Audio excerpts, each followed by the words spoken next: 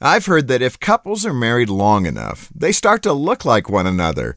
I'm not sure if that's true, but I do think couples often look like the other couples they hang out with.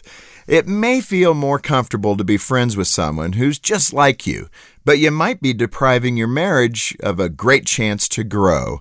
Maybe the couple you spend the most time with is also newly married, or is raising teenagers, or is retired. Relating to someone in the same place in life as you, or who has common interests, is easy.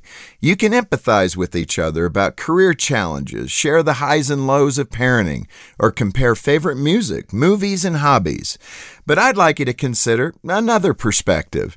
There's tremendous value in spending time with a couple who is different from you. An older couple can share their years of wisdom with a younger couple and help them develop some long-term stability in their marriage.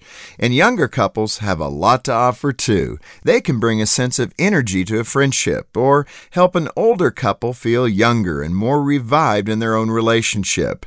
To add a deeper layer of richness to your marriage, build a friendship with another couple who doesn't see life the same way you do. Their different perspective can challenge you to grow, and it just might create the spark you need to strengthen your marriage for years to come. To help your marriage thrive, visit FocusOnTheFamily.com. I'm Jim Daly. I'm so thankful to the Lord for that I heard that message that night, and it just really gripped my heart. Roxanne worked second shift, which meant getting home late every night. But one evening was different. Instead of her favorite rock station, she found Focus on the Family on the radio. I didn't find out until sometime later that I actually, got saved or born again or, gave my heart to the Lord that night. I just knew that I prayed the prayer at the end. So I just, was probably by that time, almost 12:30, it would take me about half of an hour to drive home, and just driving in my car, crying and filled with peace and joy and just feeling the presence of the Lord. It was wonderful.